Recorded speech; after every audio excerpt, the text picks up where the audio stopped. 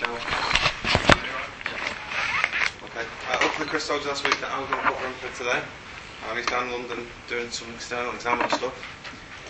What a very strange room this is.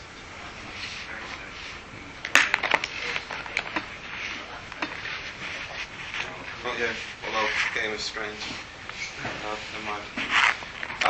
Okay, so what he's going to talk about today is virtual method tables. A lot of you have been doing object-oriented programming at least for a year and a bit now. The game has been doing it since first year. Software engineers have been doing it at least since Tony Nicol, second year. And Chris has started putting these, you understand this lecture if you can, at the beginning of the slides. So what we'll do is we'll come back to that at the end so that you can actually check to see whether or not you understand. Right. Classic T-shape, T-circle, T-square example where we've got a circle inheriting from a shape, a square inheriting from a shape. They've got different properties: hide, draw, show. And over here we've got a little bit of a pseudo definition. We've got virtual methods, hide, draw, show. Over here we've got T-circle and we've got T-square. In this one we see that we've got draw, which is also declared in the shape.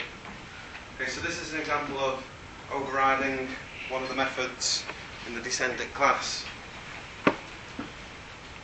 Now, the purpose of this lecture really is to understand the mechanics, what's going on underneath, that allows C++ or other languages to actually implement the correct method. So, implement the code for this particular method rather than going back to the ancestor.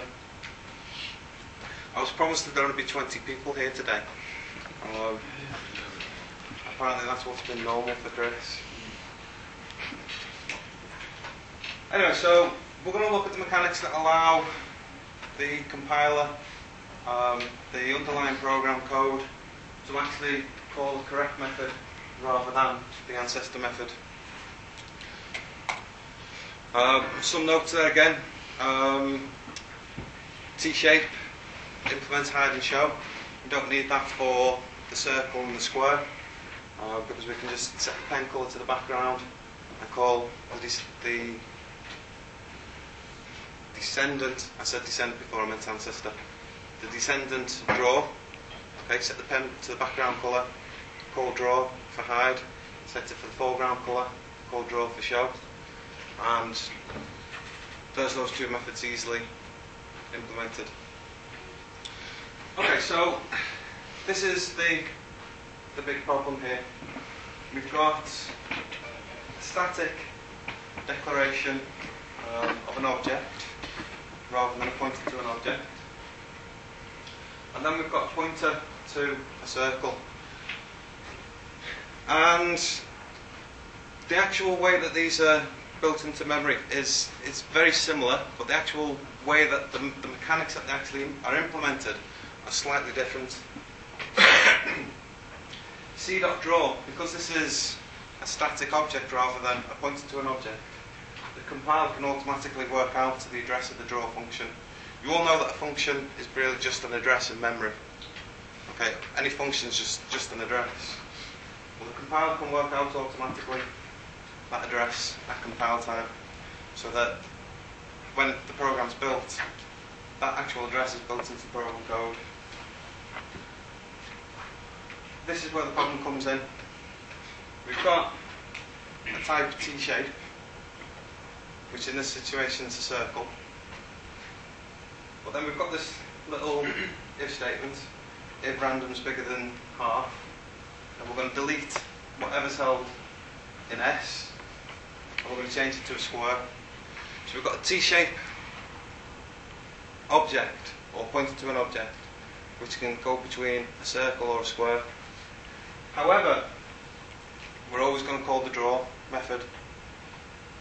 And because of the way that the compiler works, no matter what object or class is stored within S, it will automatically find the correct draw method.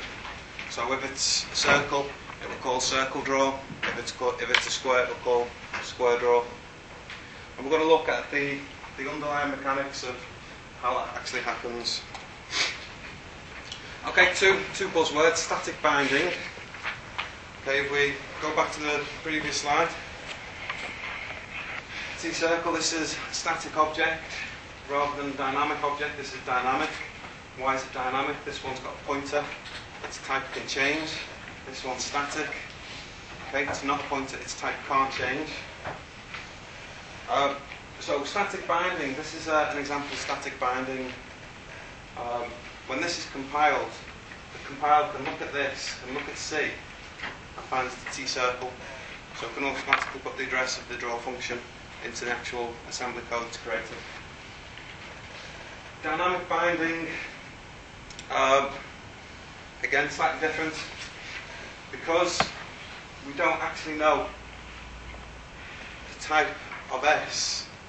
Okay, we know it's a T-shape, but the classes that it can descend from can actually be anything that descends from T-shape. So the address of the functions might actually, the address of the methods might actually be different. So, come on, sit down. The method that the compiler works this out is a work for every single situation kind of method. It will produce some assembly code, some machine code that will try and alter the address of the function call it's called. We can't statically bind a function or a method address when we don't know the type. So we've got to, at runtime, actually look at the object that's in memory and say, right, this is the function that we'll call. And that's called an indirect address lookup. Okay, when you look at the assembly language underneath that's actually being created, for a static method call, you've got a direct address lookup. For a dynamic lookup, you've actually got an indirect.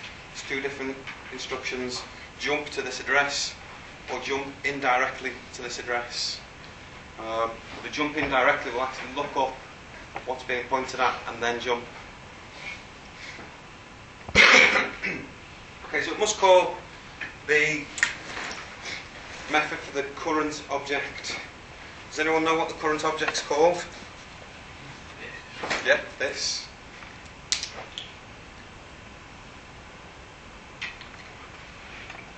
And as I said before, if they're using a pointer variable, we don't know the type of the current object until we're at runtime. Okay, another example. We've got a one-dimensional array which has three objects of type T-shape. We've got two circles and one square. This one's quite easy. Whilst we don't actually 100% know the type of A shape 0, we can just simply look at it and say, right, that's circle draw. This one for the compiler is slightly more difficult to generate. Okay, so it's generating the assembly language for loop, but it's also got this to contend with, where in the middle of this for loop, the type of the class, type of the object, and the address of the draw method changes in the middle of the for loop. So in this situation, it's a little bit more difficult for the compiler to generate something that works with this. So it has come up with this standard way of trying to deal with dynamically bound method addresses. Okay, so in order to prevent us from tearing our hair out when we're writing our programs, code generated must be efficient. Why must it be efficient?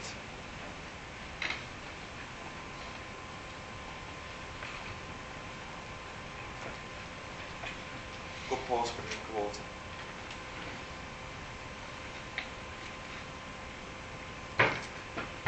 Why must the code be generated? It must be efficient. That's what we're looking for, efficiency. Yeah, if it wasn't efficient, you wouldn't use it, would you? Okay, if it was took 10 minutes to call this function, you'd all go away and you'd somehow figure out a way to statically bind all your method lookups. Must be simple. Why must it be simple?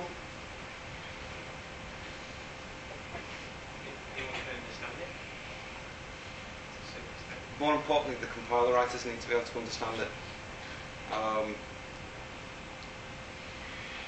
It needs to be written in such a way that it can easily be changed into assembly language when the compiler goes through. Consistent, okay, for different types of classes, it should work in exactly the same way. You all, have you done stack frames with Tony Nicol? When you did MBS last year? Didn't you? Okay. The gamers, have you ever heard the term stack frame? No. Okay. When you write a function or a method, there must be a simple, consistent, and efficient way for the parameters that are passed into that method to actually get in there. Okay. Don't forget, eventually this is turned into assembly language. So the compiler writers have come up with a standard way, which is called stack frame, where parameters are pushed onto the stack, address of the function, address of the return, all pushed onto the stack so that you can actually use the stack to get access to the parameters that are passed into a function and then be able to return to the next address after that function has been called. Okay, it's just a standard method for all kinds of function calls. So there needs to be some kind of consistency with dynamic methods as well. There needs to be a standard way that this works for every single kind of dynamic method. It might be dynamic, but the classes might be obvious, and in this situation it will still build this consistent code to ensure that there's not a problem in the future.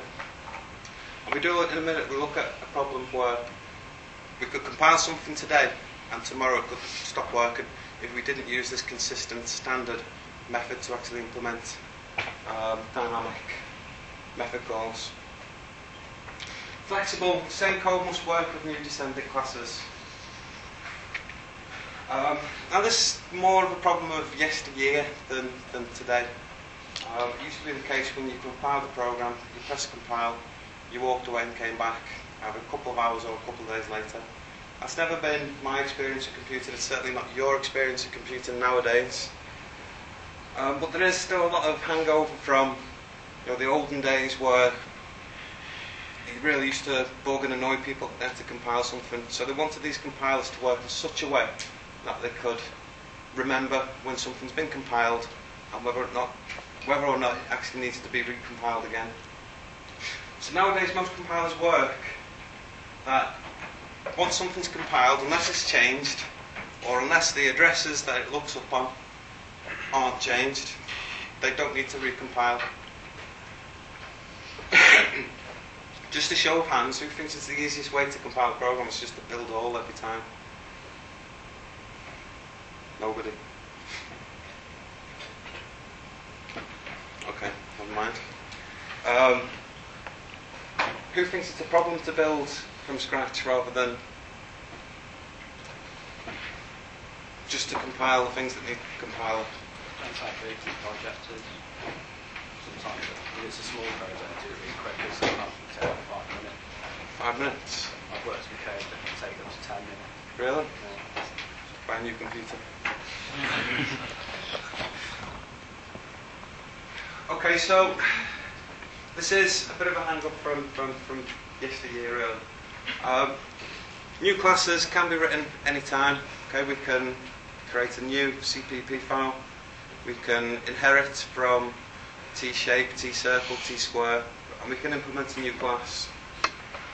If this is in a different source file altogether, then really just a new source file should be compiled and not the original. So it needs some way to continue to work even if we've added new classes. Okay, so this is added to all this, the reason why the standard mechanism has actually been created. Should not need to recompile calls to virtual methods. Okay, we'll see how that actually works in a minute.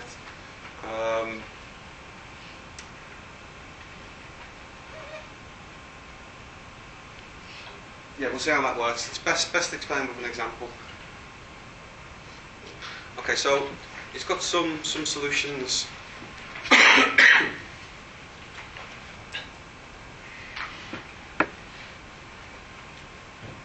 First solution is the static binding method.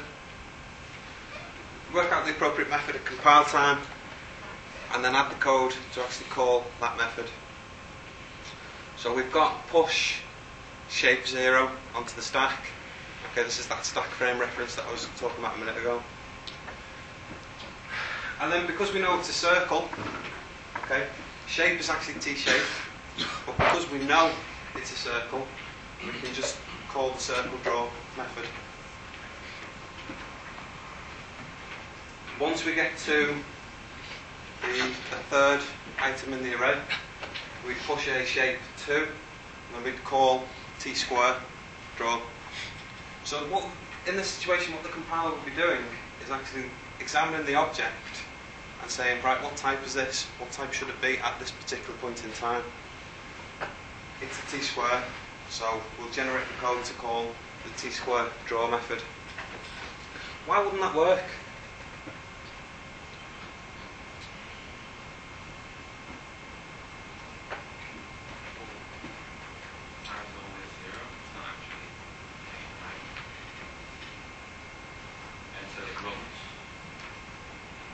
Until it runs, yeah. Okay. Replace this with I. I0, it's a T circle. I1, it's a T circle. I2, it's a T square. So until it runs, we don't actually know what's going to be in that array lookup. Okay, so again, Chris put this example here. When I is equal to 2, it's still called a T circle.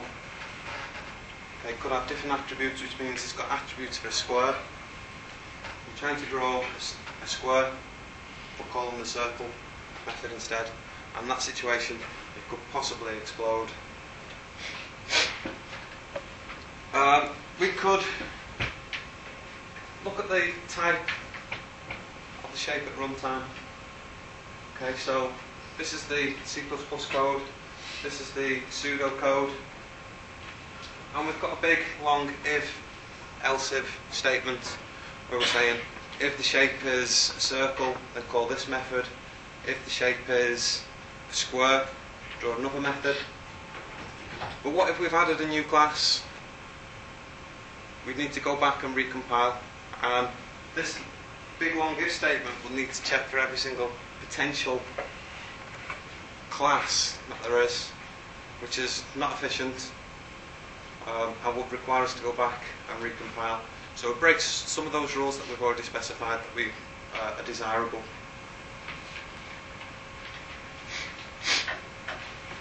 And we've got an example here where this is the case. We've got a flash function. Okay, this function is written in, Chris has said, in flash.cpp and compiled in 2005. All the flash function does is takes a shape as a parameter, it draws it, pauses, and then hides it. This would be called in some kind of loop so that it would be constantly flashing. If we originally compiled this with our circle and our square, then when you were calling sdraw, the compiler would have generated some code that says if this is a circle, call this draw method. If it's a square, draw this, which would be held in the object file. However, a year later we've come along and created a new shape called T star.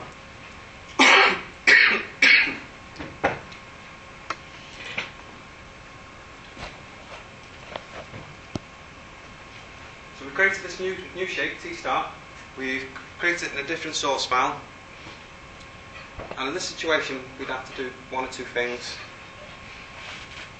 This function either wouldn't work with T star, or we'd need to go back and recompile this function so that the big long if statements that the compiler generates under shape draw would actually include if shape is equal to t star into the compiler code. If we created enough 1,000 classes, then that'd be one big if statement. So the approach is not flexible, it's not efficient, and it's going to require us to recompile every time that we add a new class.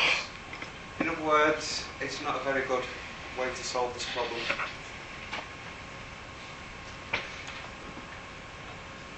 The last option to approach this particular problem is to use virtual method tables, which is what the lecture is about, so this is the solution.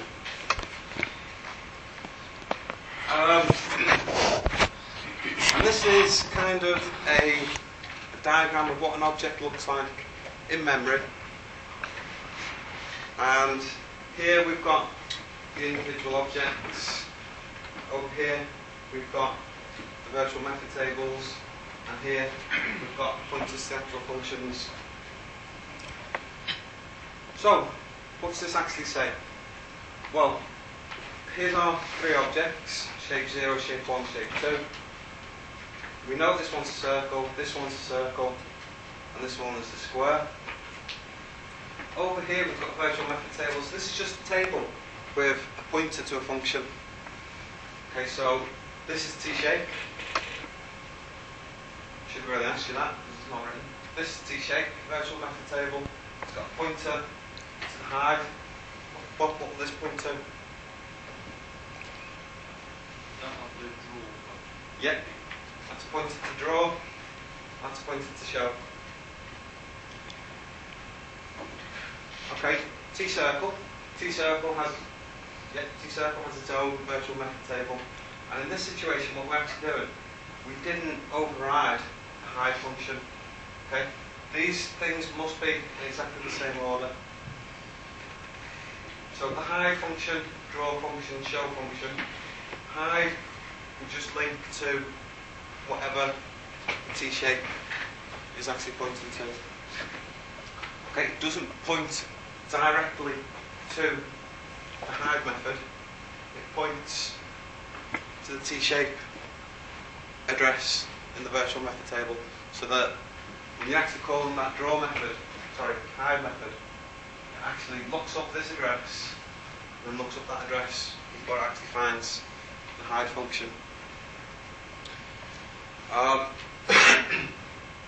We've got a new draw because we overrode it. We've created our own draw function. So this is pointing towards our own T-circle draw method. The T-circle show, again, it's pointing back upwards towards the ancestor class, virtual method table. And then we've got the T-square as well. Again, hides pointing to the ancestor. Draw, we've got our own. Show, pointing up. And if anyone can remember that second slide, we've actually got a new method, which is some kind of rotate function. And this method works quite well. It's got all those different properties. Okay, if we were to build some kind of representation in memory, if we were to create a new class, then we simply create a new virtual method table, which would point to its ancestor if needed be. If we inherit it from T squared, and we were trying to create T rectangle or T rhombus, then our new class will point to this virtual method table. So if we didn't override draw, it would call the T square draw method. Everyone happy with? I'll give you a hint. This is kind of one of Chris's standard exam questions. Draw a VMT and explain its purpose. So does everyone understand what's on the board in front of you? Yep.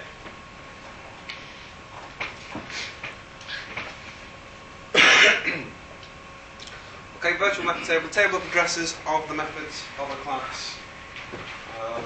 To basically just a list of addresses, function pointers. Looking at the design of code generated, virtual method table equals address from offset 0 in instance data. Okay, we've got a link to our own VMT.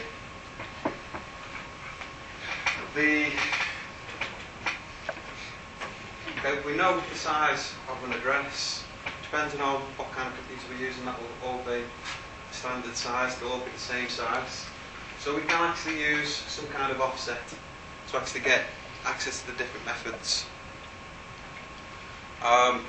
Method pointer, okay, we'll look at the draws the second item in the list. So we can use 1 in that offset. Once we've got access to that address, then we can call indirectly that method.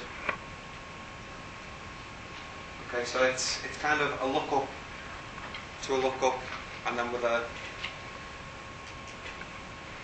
code or that pseudocode will work for any kind of dynamically bound object that we can create.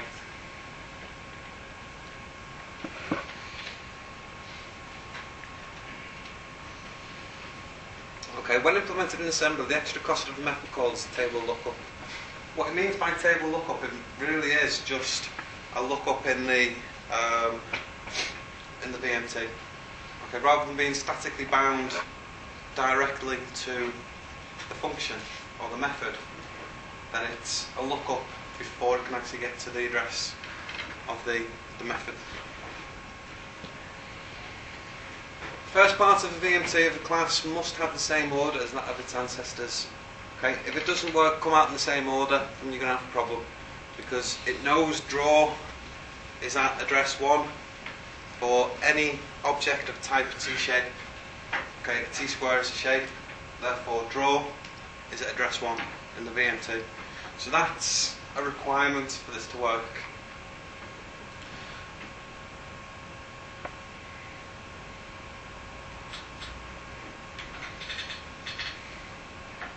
The offset of any virtual method of a class is the same in all of the classes' ancestors. That's just saying the same thing, isn't it? Any descendant must have that same order. Circle square VMT can be treated as a shape VMT. Does everyone agree with that statement? Circle square VMT can be treated as a shape VMT. Did the square not have a function that the shape did? Yeah. So Okay, just going back. It does have this function that's different. I'm not too worried about that. If we ignore that one, then these three are kind of the same order as T-shape. The thing that I don't know if I agree with is that draw methods point to something different. So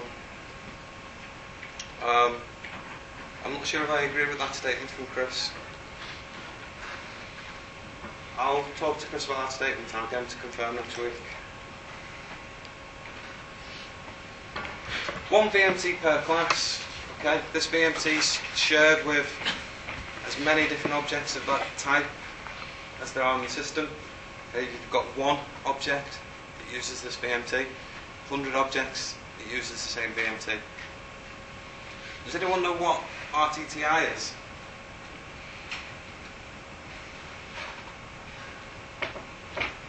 Okay, it's possibly not something, I doubt very much the gamers will ever use it, but software engineers at some point might. It's actually runtime type information. As I say, I doubt very much the gamers will ever really come across this.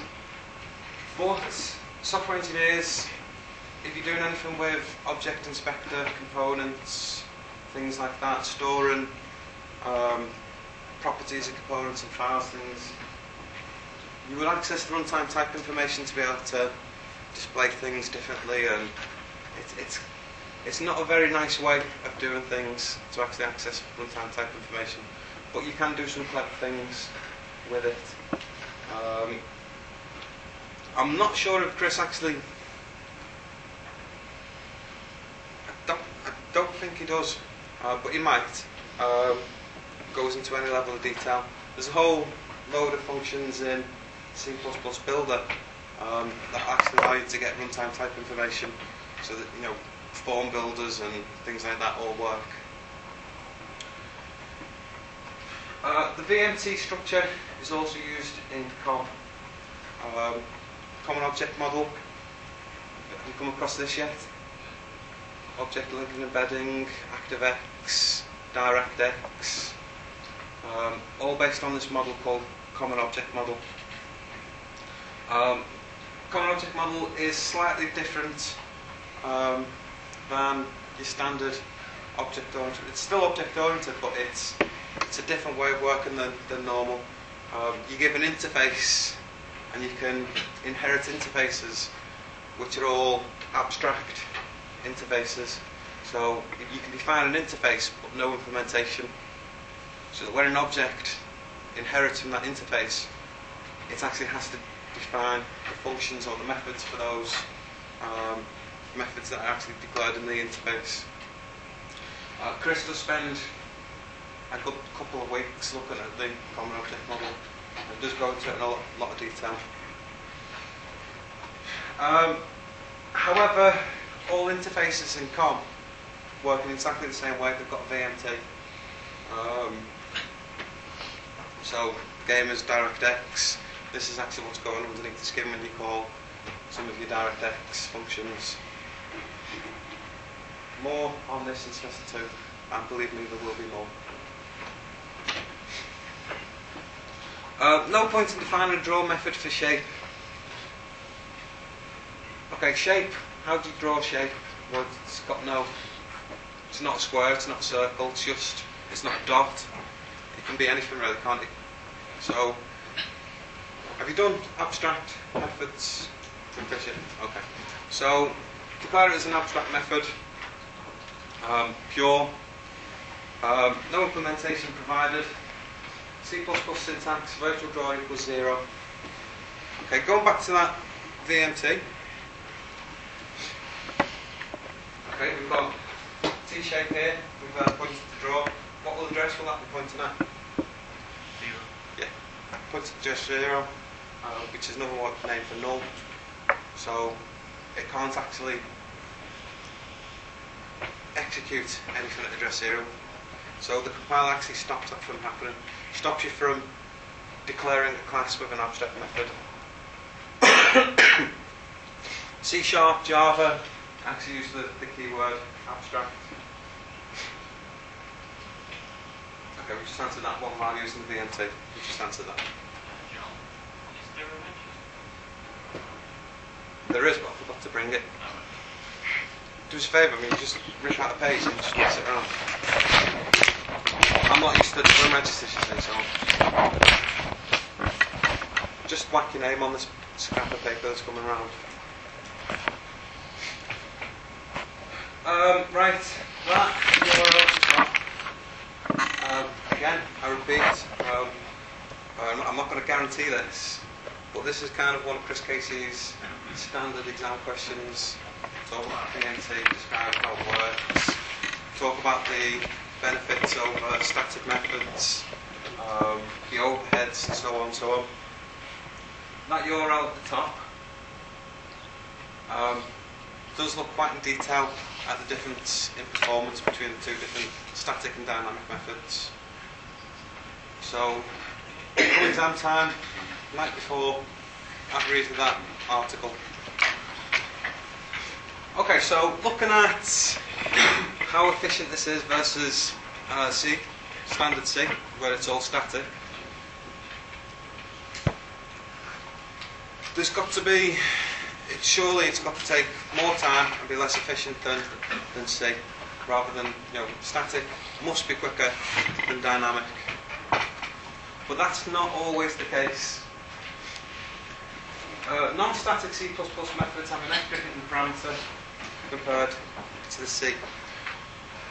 Okay, if you were calling a function in C, okay, function rather than a method,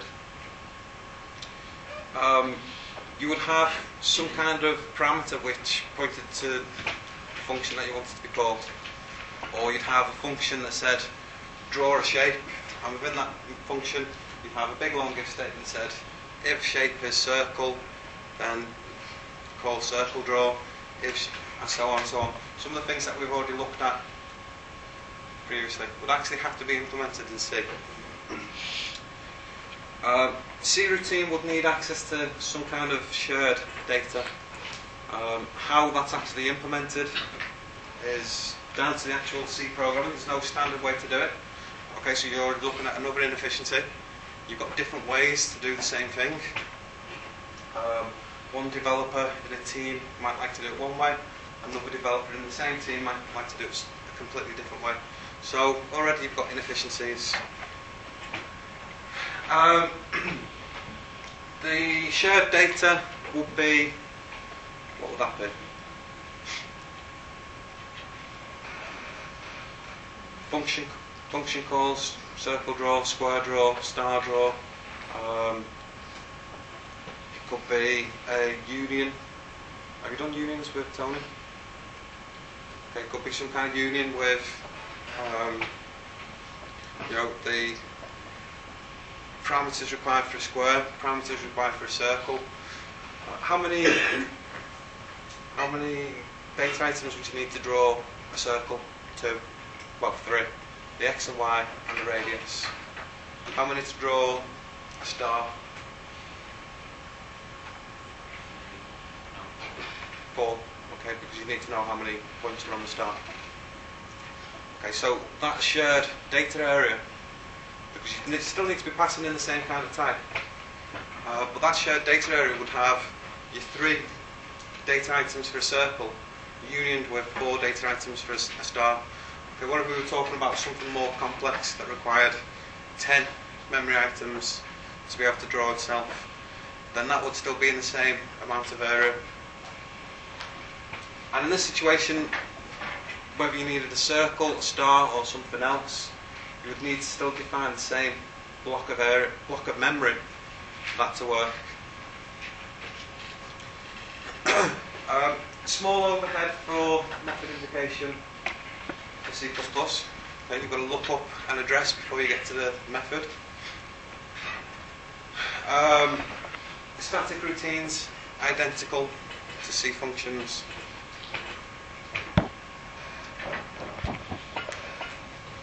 What time is it? 22. 22. Well, that's gone quick. Object construction, small overhead, can be reduced by inline. You all know what inline is? Yeah. But is there any advantage in using C? Absolutely not, because you need some kind of initialization code in C anyway. Okay. The idea of constructors, it just makes it automatic. So there's a little difference between creating an object in C++ or actually defining some kind of data initialization in C. Object destruction, again, a little different. The destructor though is automatic, just happens. C code will still need to tidy something up. If any dynamic memory had been allocated, it still needs to clean it up somehow.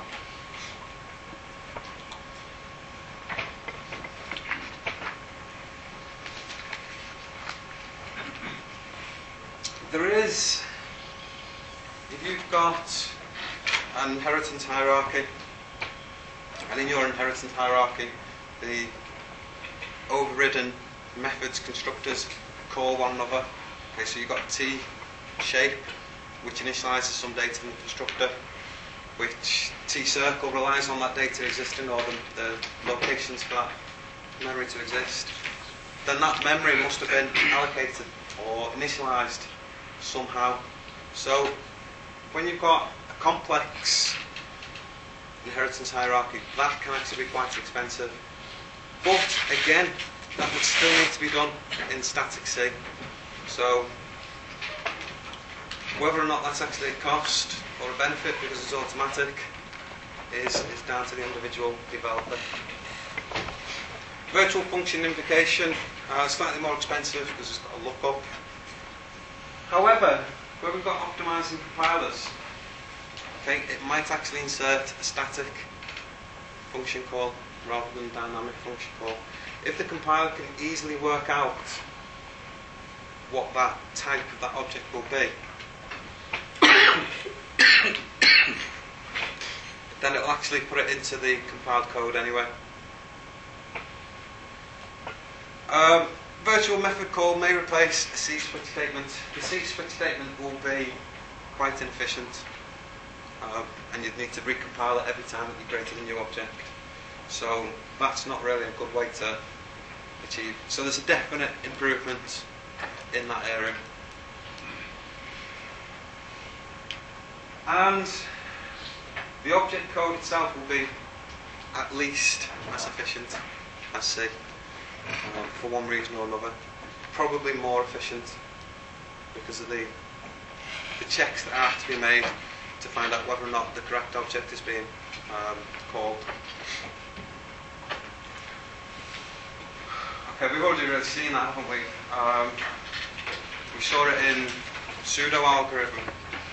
It's exactly the same thing. If you were to actually try and implement this in C, then you still need some kind of switch statement or an if statement.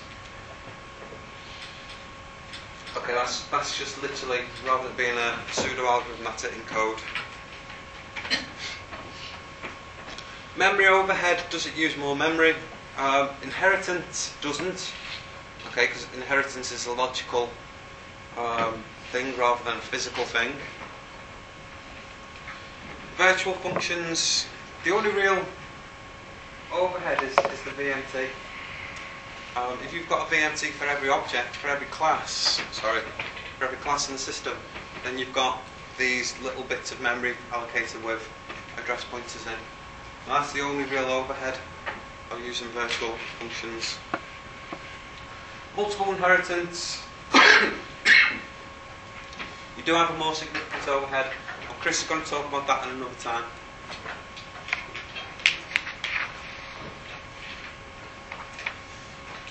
Summary. We're at the end already, at last.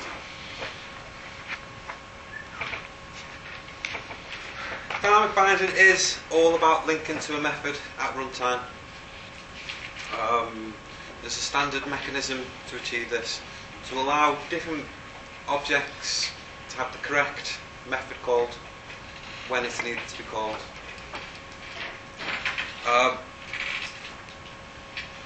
And unless we're going to start writing really complicated compilers with different routines for different situations, and we've got the standard method to do it, which decides at runtime what kind of class is being, what kind of object is being invocated, and then using that to find the correct method.